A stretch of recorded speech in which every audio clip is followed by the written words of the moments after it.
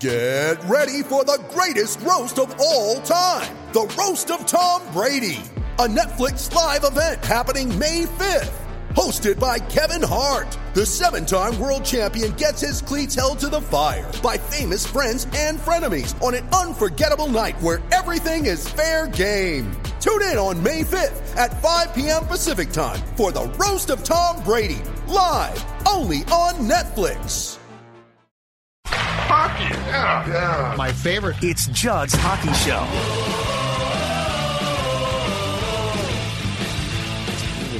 We didn't get inside as much as our group does get inside. So they did a real good job in that area, but we didn't get to our game.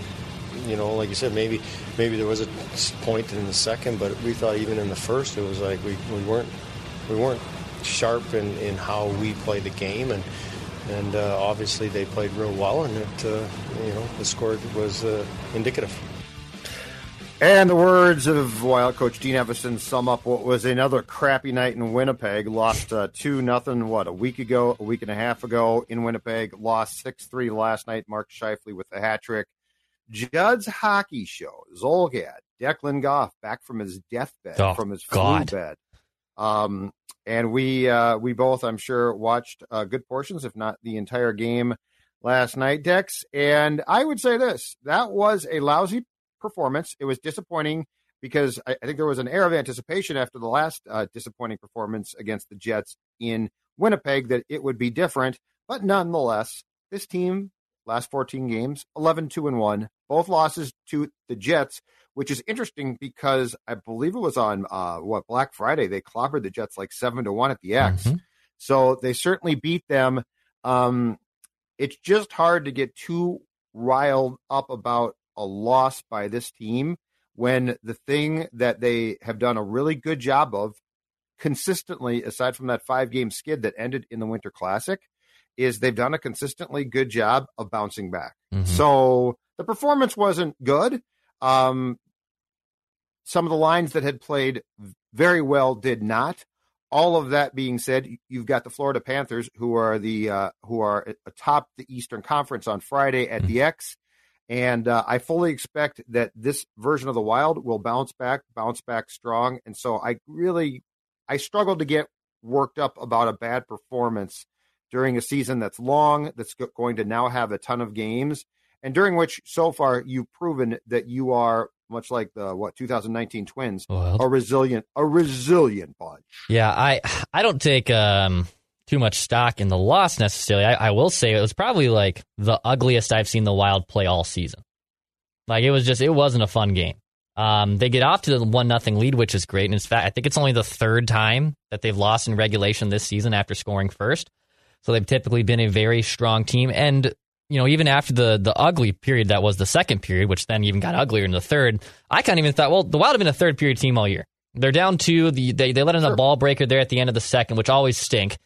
And I still thought, it's their third period team. This isn't a death march. This won't be that tall of a comeback, and which is something I have never really had the thoughts of going into a third period with the Wild in previous incarnations. But then the third period they were still flat, and I don't know. What was it? Was it just one night where things just didn't go according to plan? Was it the shine starting to just rub down a little bit and just not sustaining the insane success that they've had to a degree?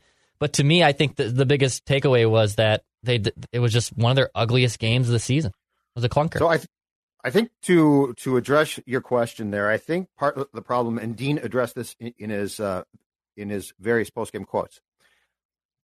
This Wild team is talented and they're fast. They're a very good team. That being said, I think part of the problem is there are times, and the Jets play what I would describe as a heavy game. Yeah. They play like a playoff style game. They are, I think, probably going to miss the playoffs. But that being said, they play a heavy game. Mm-hmm. And Dean talked about this, and he's right. I think part of the problem at times, especially against a team like this, the Wild starts to believe their press clippings. They can score goals, which they can. They're fast, which they are. But as Dean talked about, they also then start to play at times an East-West game, and they start to play cute. They're not a cute team. They can make cute plays at times, and that's great. But if you are, hey, we are scoring goals, we got Zuki, and we got Kaprizov, and Fiala's playing great, and Bolds is, and we are going to become the 86 Oilers. You're in for a wake-up call. And it looked last night against a team like the Jets, and I'll go back to our conversation after the 2-0 loss last week, I believe. That conversation still holds true. I think when you're playing a team like the Jets, who mirror what you were probably going to see in the playoffs at times, you can't afford to think you're cute and good. You've got to play a heavy, hard game. Because I look at as good as Kirill is, great skater. His shot is fantastic, puck handling off the charts. But he can play a very tough game. He can hit. And when you start to say, you know what, let's get cute. Let's play East-West. I think it's going to catch up to you at times like this, and especially against a team like the Jets. So I do think that this again served, much like the last game against the Jets, as sort of a good wake-up call at the fact that your identity needs to begin with you are going to play a tough game yourself. And then if that translates in good transition, right? If that translates in really nice plays, that's fantastic. But your starting point can't be, we are just going to beat you with talent. I think the starting point has to be, we're going to outwork you, and then our talent comes in and becomes a key contributing factor to the fact that we can win the game. Yeah. When you lose a game like this to the Jets, this gives, I think, kind of other teams' blueprints on how to beat the Wild. Like, if for whatever reason the Blues have the Wild's number. And then, look, the Blues are a good team, so I shouldn't undersell them too much. But the Blues, if they meet the Blues in the playoffs, I think the Wild win that series, but it's going to be tough. They're going to try to size them down, and they're going to use their size, for the lack of a better word, to outpower the Wild. That's how they'll win. I don't buy their goaltending. I think their goaltending is awful, and that's where they're also suspect to being beat in the first round of the playoffs by Minnesota. But when you see what Winnipeg did to you yesterday, you kind of get the blueprint of how the Wild could get out muscled in a playoff series. If they want to go toe to toe and play, up and down hockey with Colorado, that could be fun. I think Colorado still has more firepower, so the Wild would fall in that series, but it'd be entertaining. I think the big thing to beat the Wild is very simple. It's using size, and also the Wild's goaltending, although I think it's interesting, because Kaapo Kahkonen has taken a step up, but Cam Talbot's taken a step back. So the Wild have also gotten kind of average goaltending. And the analytics have suggested that the Wild's and this is never has been a problem for Minnesota, no matter what the case is, because their defense has shown that their expected goal rate should be pretty damn good, but their goaltenders are allowing a little bit more than they should be allowing, i.e. they're not making some of the saves they should be making when the defense is presenting them opportunities. So that could be a recipe that could be a problem. That could be a problem for Minnesota. But the funny thing is, in the Western Conference, outside of maybe Leonard, there isn't, obviously Darcy Kemper is extremely beatable. The Wild's goaltending situation is not stellar. There's a lot of top teams right now. I'm blanking who's in net in Calgary for the Flames this season, because Calgary is having such a nice year. But there isn't like a goaltender like last year with Vegas. Like Leonard and Fleury were on top of their game, where there isn't a team at the top of the West that really scares me goaltending wise, which I think is just going to be a fascinating thing to watch as the playoffs unfold. Like, which goaltender does get hot? Who pulls the Binnington and just carries the team, right? Like, who is going to be that goalie? Because to win 4 rounds in the Stanley Cup playoffs, you need your goaltending to get hot. And a tandem, I don't think, is going to be the way to go about it. Calgary is good in goal. Vegas, Leonard just got hurt, and it's not quite clear how long he's going to be out. I think it's a labrum. I think it's something like that. And so he might be out for a while. In fact, there was quickly a rumor that was shot down by the Vegas GM that they might actually try and Fleury get Fleury back. Yeah. And the GM's like, that ain't happening. Don't worry about it. I ordinarily don't address this stuff. The Blues are an intriguing one, not because of Jordan Binnington, but 27-year-old Ville Husso, 17 games, 11-3-1. More importantly, statistically, 185 goals against, 939 save percentage. And so if his play translates to the playoffs, he might be the guy there. I mean, Binnington will play, but the important thing here, I think, is so Talbot analytically and statistically has not been great. I will say this. If you've watched him play, he has played, I think he's played better than the stats show. He's not been great, but he's been, I would say, solid. But if you're going to go into the playoffs and your goaltending is going to scuffle or struggle, you're screwed. I just think that last night, again, and the back-to-back games from the past couple of weeks against the Jets, what they have shown us is when the Wild falls in love with how they think they should play, they leave themselves vulnerable to being beaten. When they play like they should, which is a hard game, which is a very workmanlike game that then translates well to their talents, that changes things. And I'll give you a stat from last night that it's one game, so it's not a huge deal. But the Boldy, Gaudreau, Fiala line, a -3. Yeah. Fiala, if you include the fact that he was actually on the ice as the extra attacker for an empty net goal, -4.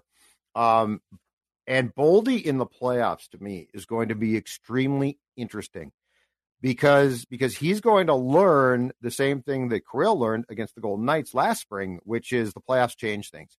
And Boldy is going to have to play a physical, and I think he can, a physical, heavy game. His talents are great, and that will translate, but it won't translate if he thinks, man, I am a talented player. I can make cool passes, because he can do all of those things. But the most important thing from Boldy's standpoint is when the playoffs start, that line is going to have to play a tough game, a hard game. And if they don't, they're going to be in trouble. So I do think that if nothing else, these Jets games have given us sort of a window into what happens when the Wild believes they're good, as opposed to they're good, but they have to work their butts off as well. Yeah, this is an interesting point because the Boldy, Fiala, Gaudreau line has been damn good. And if the Wild's top line of Hartman, Kaprizov, Zuccarello gets shut down, can that line score goals? Which I think it can. I think it can score goals, which is the good point of that. And the Eck, Greenway, Foligno lines, a physical shutdown line, which will be tasked with shutting down opposing top lines. Will they have opportunities to score? Yes, but I wouldn't be reliant on that line to score. I'd be reliant on the opposite. I'd be reliant on that line to shut things down defensively. And if they can get a transition goal, great. But they're not going to be able to. I don't think they're going to be a go-to line that's going to score you big goals in the playoffs. They're tasked with the opposite of that. This is where Frederick Gaudreau, I think, it kind of shows, is he good enough to anchor that second line? There's a trust with him, and he's a really good player defensively, and Guerin and Evason love his game, but is there someone else? Could it be Marco Rossi? Could it be someone you get on the trade market that can elevate that game? Which I think, yes, I do think I don't believe you can go in to a playoff series and say Frederick Gaudreau is our number 2 center. I just can't. He's been a reliable player, but I can't take the Wild seriously for 4 rounds and think Frederick Gaudreau is that guy. He's been a great soldier, but if they're going to really make a run, not just win a first-round series, could they beat the Blues with Frederick Gaudreau as second-line center? Yeah, probably. They can. But can they beat the Avs? Could they beat the Knights? Could they beat the Flames? And then could they get to the Cup with Frederick Gaudreau as second-line center playing 16, 17 minutes a night? I mean, I don't think so. That just literally, you're matching up horses, and you know who the weakest horse is, and that's Gaudreau. So I think that's why at the end of the day, they're going to have to probably make a move, and I just hope they're not stubborn enough to not make one because they trust Frederick Gaudreau in that role. It's going to have to be an upgrade, though. So, you can't go out and get this guy might be, because the locker room chemistry demands that if you are going to replace him, you replace him with a clear-cut Giroux-like upgrade. So like, don't go get a guy who is, this guy was pretty good, and you're going to have to go, in my opinion, if you are going to do that, you got to go make an impact trade. It can't be we sent a draft pick to this team for a guy who can win some faceoffs, and yeah, we'll plug him in. Like, that's the old way. I don't want that. I want, if you're going to do what you're talking about, which is going in to make a run, you're going to have to make an impact trade. And if you don't, then I don't think it's smart. So don't go get me a guy who you're like, oh, this guy, yeah, we like him. He's going to be okay. No.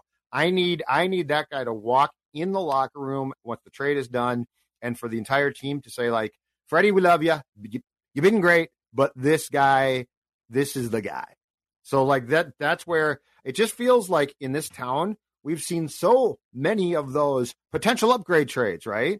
If you really want to make a run, I don't want a potential upgrade trade. I want an upgrade. I want to clear cut everybody from the locker room to management to the fan base understands, oh my God, you went and got that guy. And if you don't do that, and I think Bill Guerin's smart enough not to, if you don't do that, do not make a change for the sake of appearances. Because that's like what the Twins did, right? Mm-hmm. We got Sam Dyson. Okay, yeah, really? That's your move? Sergio.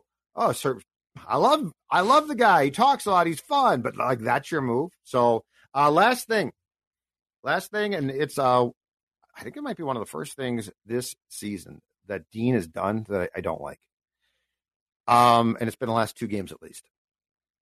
With Dumba out, and I saw him at the Wolves game on Tuesday. So look spry, look good, but I guess he is going to potentially be out for a couple of weeks. Do not play Spurgeon and Brodin together. They are stabilizing influences by themselves. Put them with, this is what I always said. Suter always insisted, and he insisted, on playing with Spurgeon, right? And it was always like, no, move Suter with somebody else because a guy like Dumba at that time needs Spurgeon. He needs a stabilizer. Suter, stabilizer. Well, guess what? Spurgeon remains that. Brodin is that now, right? And Brodin and Dumba together, I think, are great. I think that's great. But why do you have your top 2 defensemen together? Because what does that do? It invites problems. Last 2 games, Jordy Ben, okay?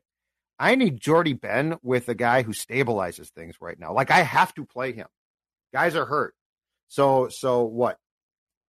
Kalen's out. I think after that behind the net, that silly collision in Des Moines, he's out now.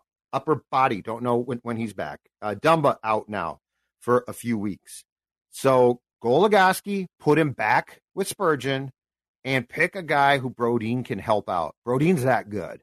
I do not want Spurgeon and Brodin together. Last thing, Goligoski, Dex, struggled last night. He's good with Spurgeon. Leave him there. Yeah. That's the first, that's one of the very few things that Dean's done that I flat out said, really?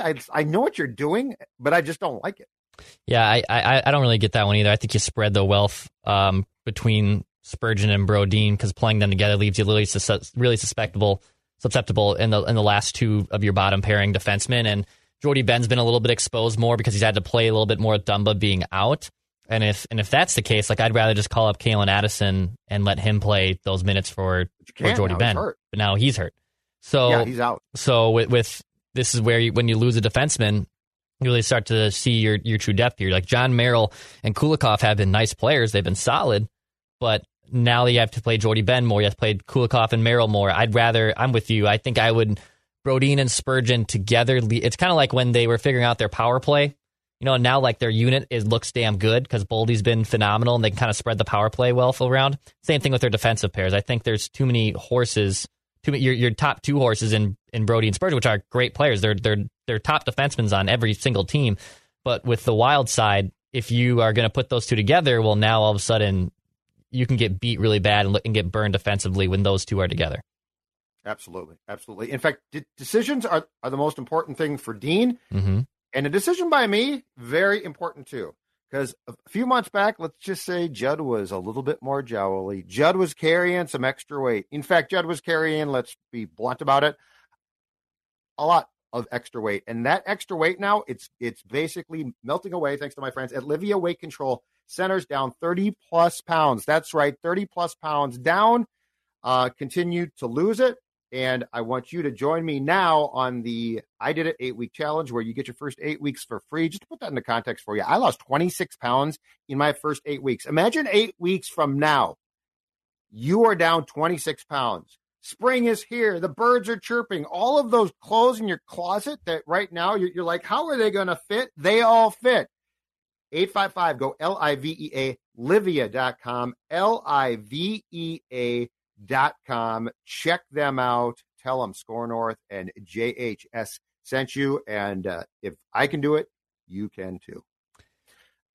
For all your Minnesota sports entertainment, hit the subscribe button on this YouTube channel. Judd and I will be back probably later sometime, I'm sure, in the next coming days. Not the Wild actually play damn games. We got a big one Friday. Yeah, big game. We got Friday a big night. one Friday. We got a big game Friday night. Those big pesky game Florida Friday Panthers. Night. They are a good pesky. team. They're carnivores. They'll kill you. Coached by Andrew Brunette. Bruno's done a great job. Good for him. Great guy. Love anyway, Bruno. We don't play right, we don't play the Bill Guerin after No, a loss, unfortunately. So we won't do that. But as always, pass, shoot, score. To be your best every day, you need proven quality sleep every night.